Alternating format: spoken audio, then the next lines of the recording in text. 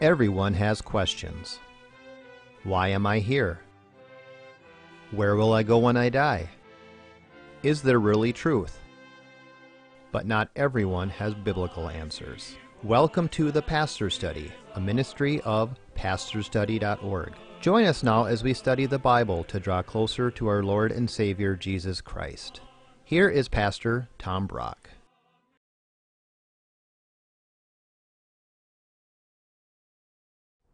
Welcome to the Pastor's Study. Probably the oldest book of the New Testament, the first one written, is the book of James, probably written by James, the brother of Jesus, before 50 A.D.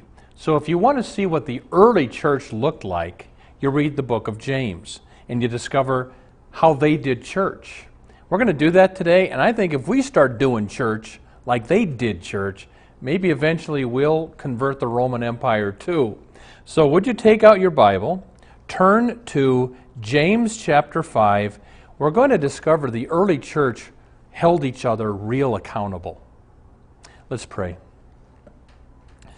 Father, I'm afraid we've lost that in the church today. We're just unaccountable to anybody, and therefore we're not victorious over sin, and we don't convert the world like we should. Father, we want to pray that you'd speak to us now through the book of James. Help each of us be in some kind of accountable relationship. We ask this in Jesus' name.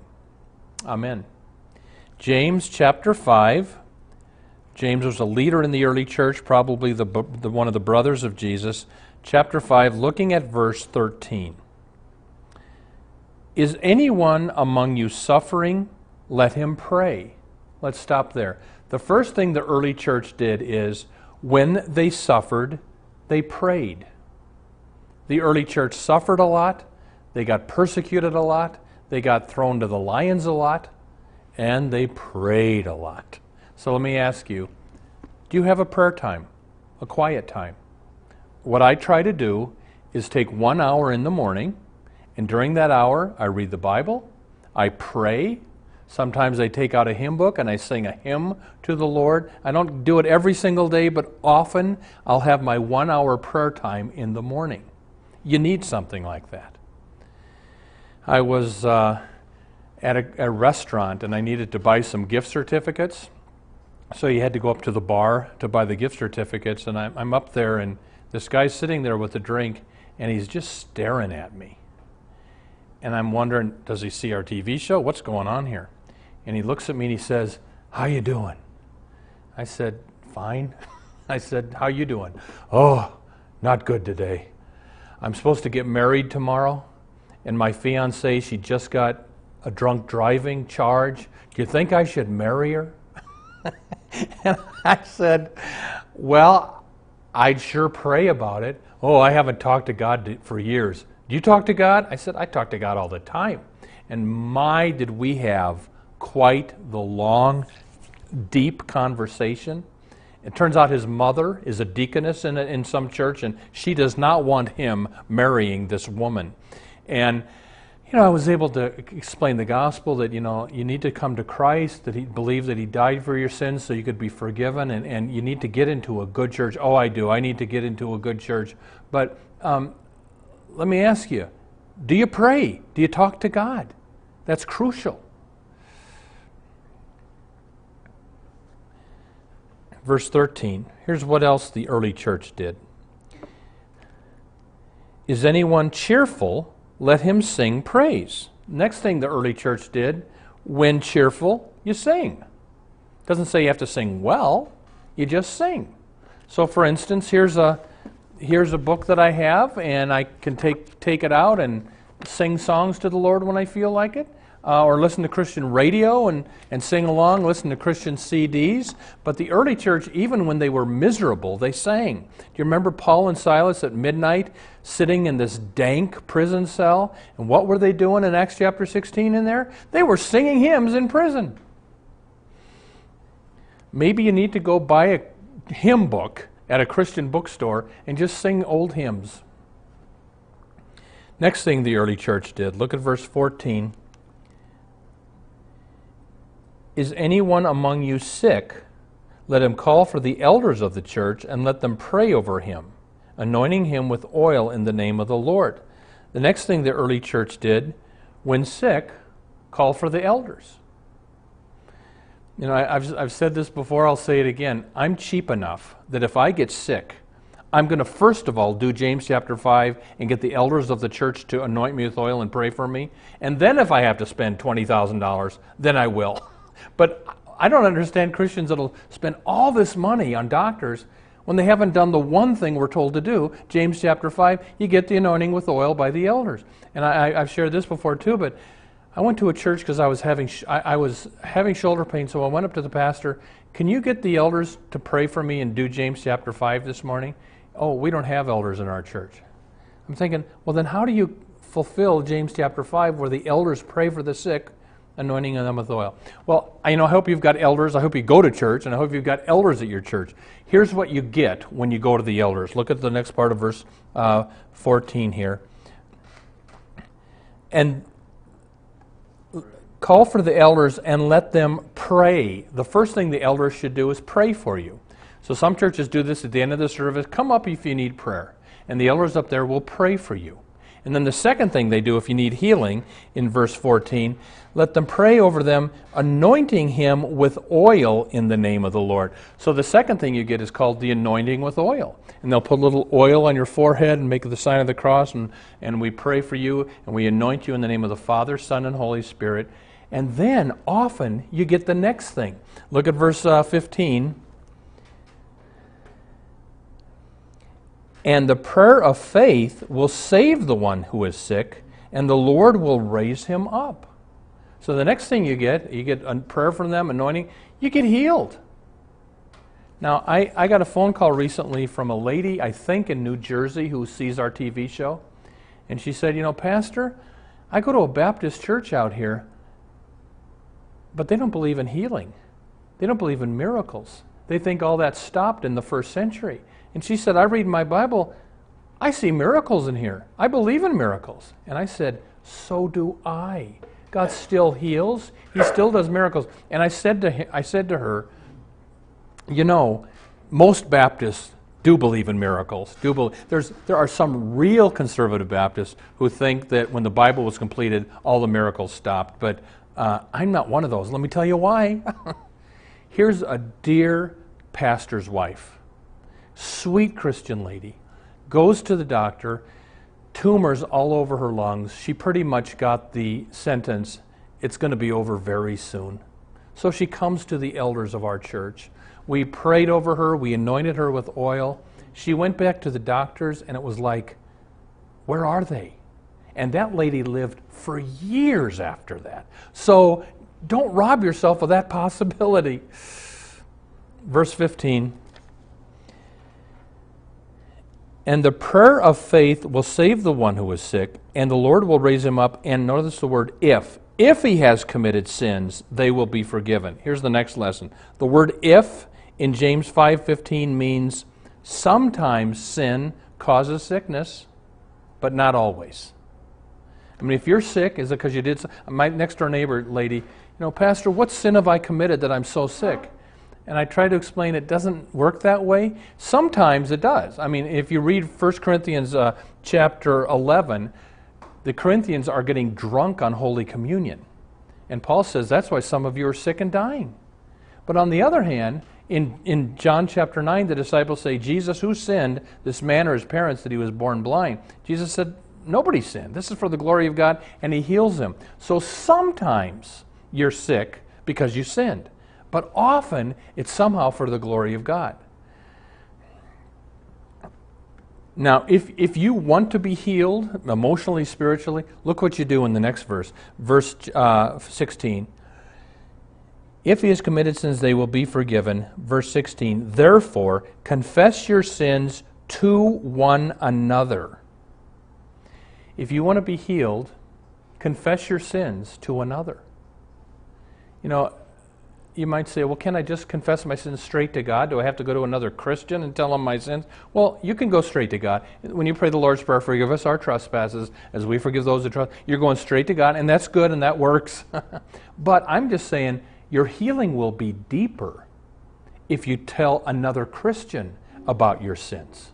I have a prayer partner. I mean, we confess our sins to one another. And it's because sometimes my conscience can get pretty heavy duty, and I start to wonder if God forgives me because I'm so sinful. And that's when I need a brother in Christ to stand in and say, Tom, I announce to you the entire forgiveness of all your sins by the authority of Scripture, 1 John 1:9, if you confess, you're forgiven.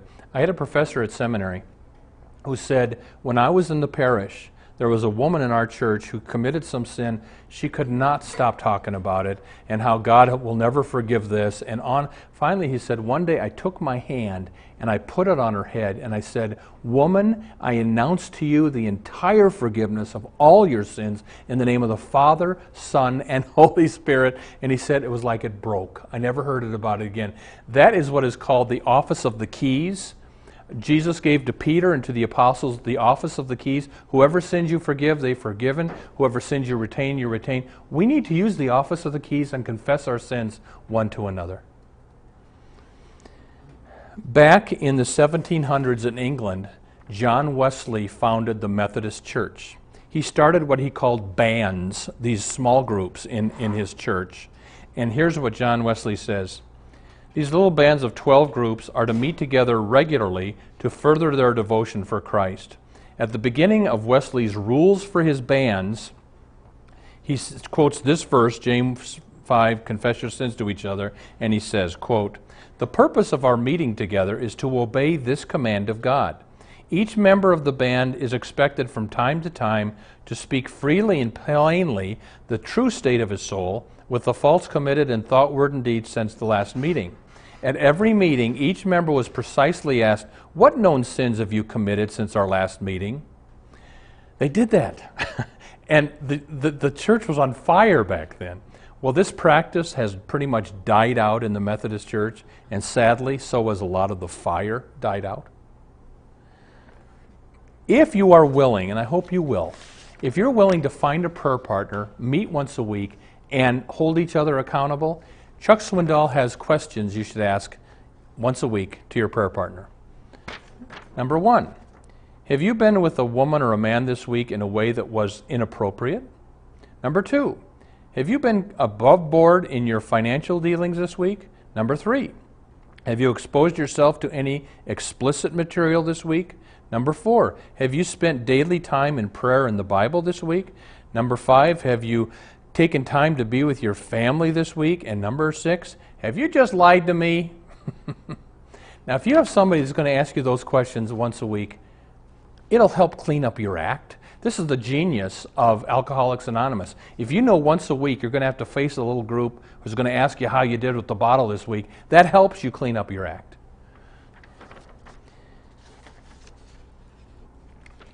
The next thing to be healed, look at verse 16, confess your sins to one another and pray for one another. You pray for each other. I mean, when you have your time with your prayer partner or your small group, you spend some time confessing sins and counseling each other, but then you spend a lot of time praying for each other. And look at verse 16. The prayer of a righteous man has great power as it is working. Elijah was a man with a nature like ours, and he prayed fervently that it might not rain, and for 3 years and 6 months it did not rain on the earth. Then he prayed again, and the heavens gave rain, and the earth bore its fruit. Here's the next lesson. Never underestimate the power of prayer. So I have a friend who lost his job last week. So I'm going to go over and have dinner with him and his wife. And as I'm driving over there, it's just, Tom, make sure you pray before you leave that house. So I drove over to the house and had dinner and had a great time and forgot about things, and I left, and I'm heading for my car, and I'm thinking, wait a minute! I turned around and I came back and I said, the reason we don't pray more is because we don't think it works. We need to pray about this job situation. And we sat down and we prayed. Listen, I've got this hanging on my wall, this plaque quoting Alfred Lord Tennyson, English poet, quote, more things are wrought by prayer than this world dreams of. So if you've got a prayer chain at your church, use it. I mean, I was having to teach a very rowdy bunch of teenagers, and they were giving me a real headache because I was trying to teach and they'd be talking and throwing things. It was just, So I called this dear white-haired lady of our church, Fran, I know you're a prayer warrior. Will you pray as I teach that group tonight? Oh, yes, I will. And man, it went well. So it works. Prayer works. Another thing the early church did, look at verse 19.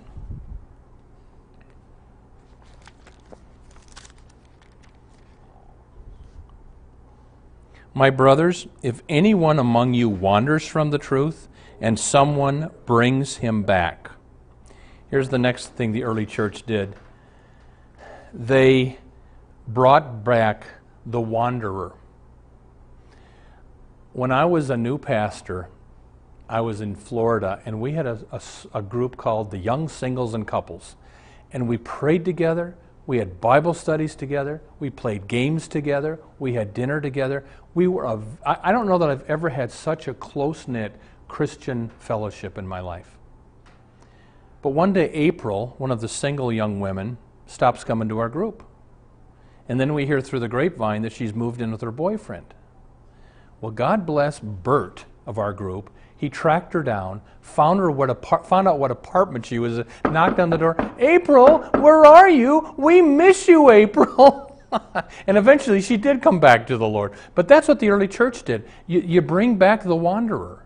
And then look what happens when you do that. The last verse is verse 20. Let him know that whoever brings back a sinner from his wandering will save his, that's the sinner's soul, from death, and will cover a multitude of sins. Here's the last lesson. Why be accountable? Look at what verse 20 says. To save your soul from death. You know, I've shared on this program before that I've struggled with same-sex attraction most of my life, homosexual temptation. So, I'm part of I'm a Lutheran, but this is a bunch of Catholics. It's called Courage. They have them all over the country. And you go there once a week, other men, celibate men who are fighting the good fight, saying no to that temptation. And you know why I go to that group once a week or so? Because I'm trying to save my soul from death. There's a young man, he's older now, I confirmed many years ago when he was 13, and he accepted the Lord. And then in high school he got into drugs, and then a few years later he came back to church. Oh, Pastor Brock, I need to get back to the Lord, would you pray for me? So we'd pray, and then he'd come to church a week or two, and then he'd drift off again. 5 years later, oh, here I am again, Pastor Brock. And the problem with him, he has no accountability in his life.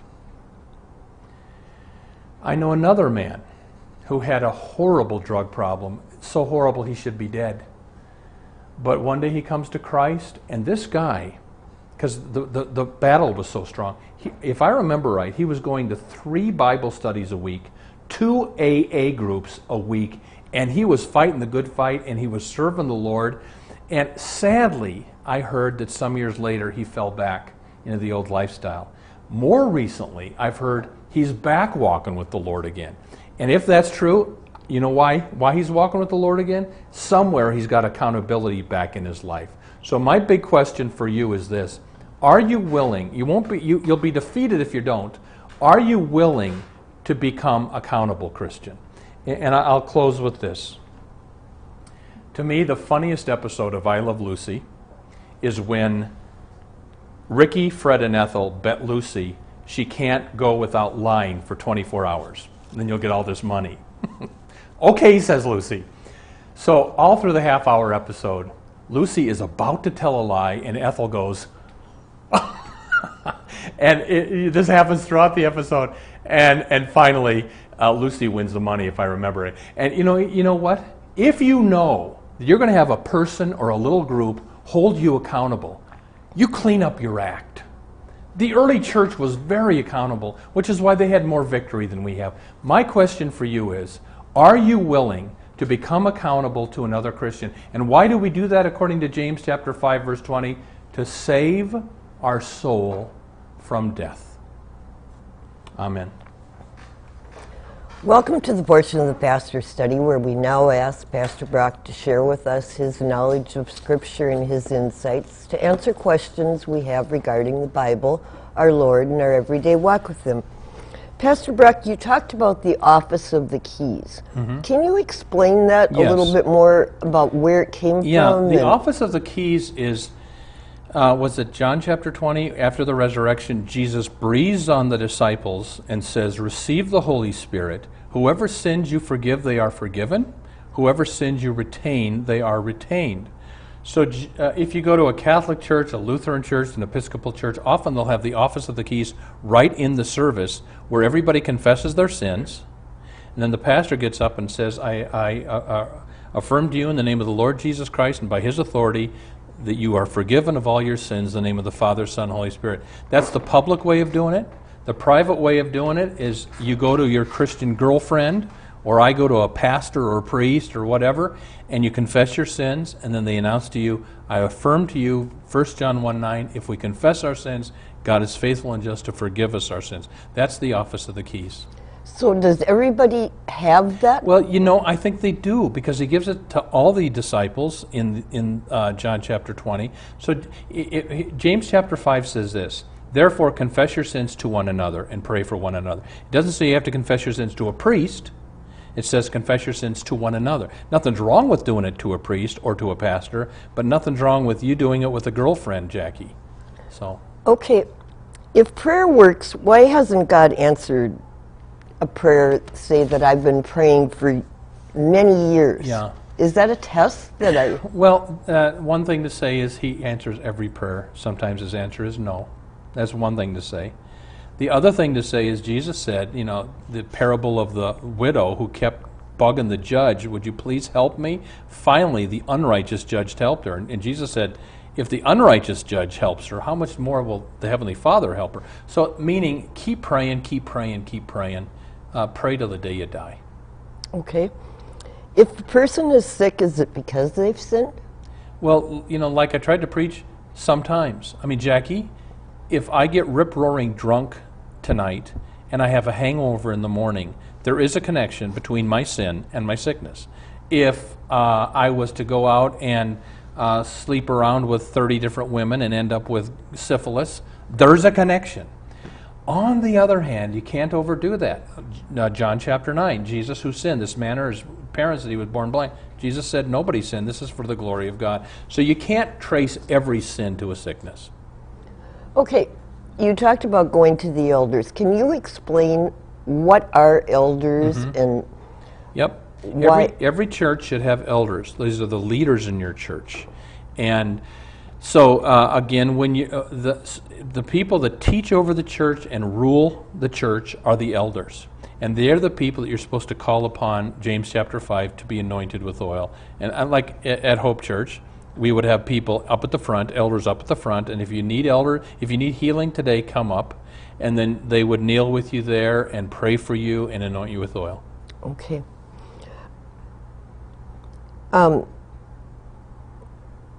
So how can a church best practice this anointing with oil? I mean, Well, does every church do it? Every church should do it. A lot of churches don't. But James 5 says to do it, so you can do it privately and call up your pastor and say, can I get an appointment to be anointed by the elders? And Jackie, because it says elders plural, I don't anoint people by myself. I always get an elder, because it says elders plural, so I don't want just one person anointing me. It says elders plural. So you can do it privately, or I like what we did at our church, Jackie, where you just make it available at the end of every service, and you have elders in the front. Okay, so does God always heal if you do get anointed with oil? No, he doesn't.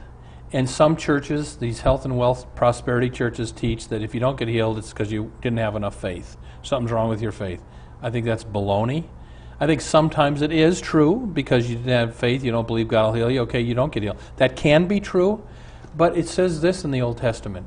Now, when Elisha became sick of the illness of which he was to die, nothing was wrong with Elisha's faith. He raised people from the dead, but the Lord took him home through a sickness.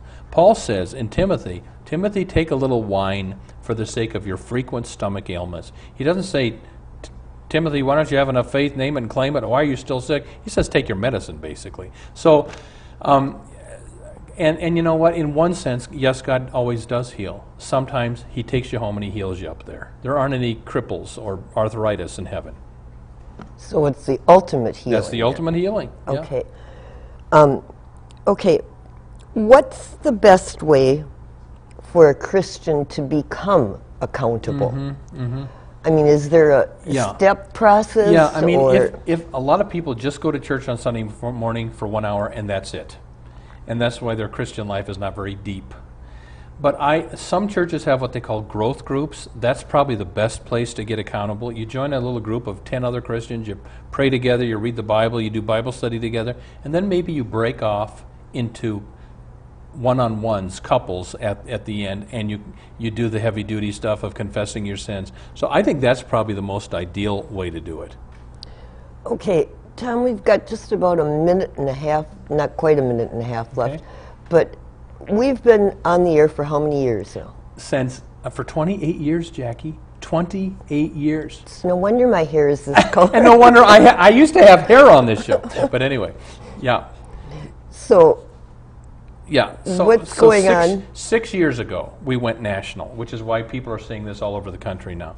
And so we just want to thank you for your support. If you go to pastorstudy.org, 2 S's, you can see all of our TV shows there. You can recommend that people see our programs for free at pastorstudy.org. You can also pray for us. You can donate to us online at pastorstudy.org with PayPal, or you can just send, in a minute you'll see our address. Pray about helping us stay on there. The more money we get, we're a very shoestring operation, as you can tell by our sets and everything. We're a very shoestring operation. The money you send goes to buy more airtime in more cities. So we're very frugal and we're very above board with our finances. and we're very blessed that the cities that we've gone to have made such a difference. Yeah. When I have people stop me that say, I saw you on this channel Up in Duluth. And, in Duluth. yeah, yeah. It's amazing. Yeah. God bless until we're together again next time.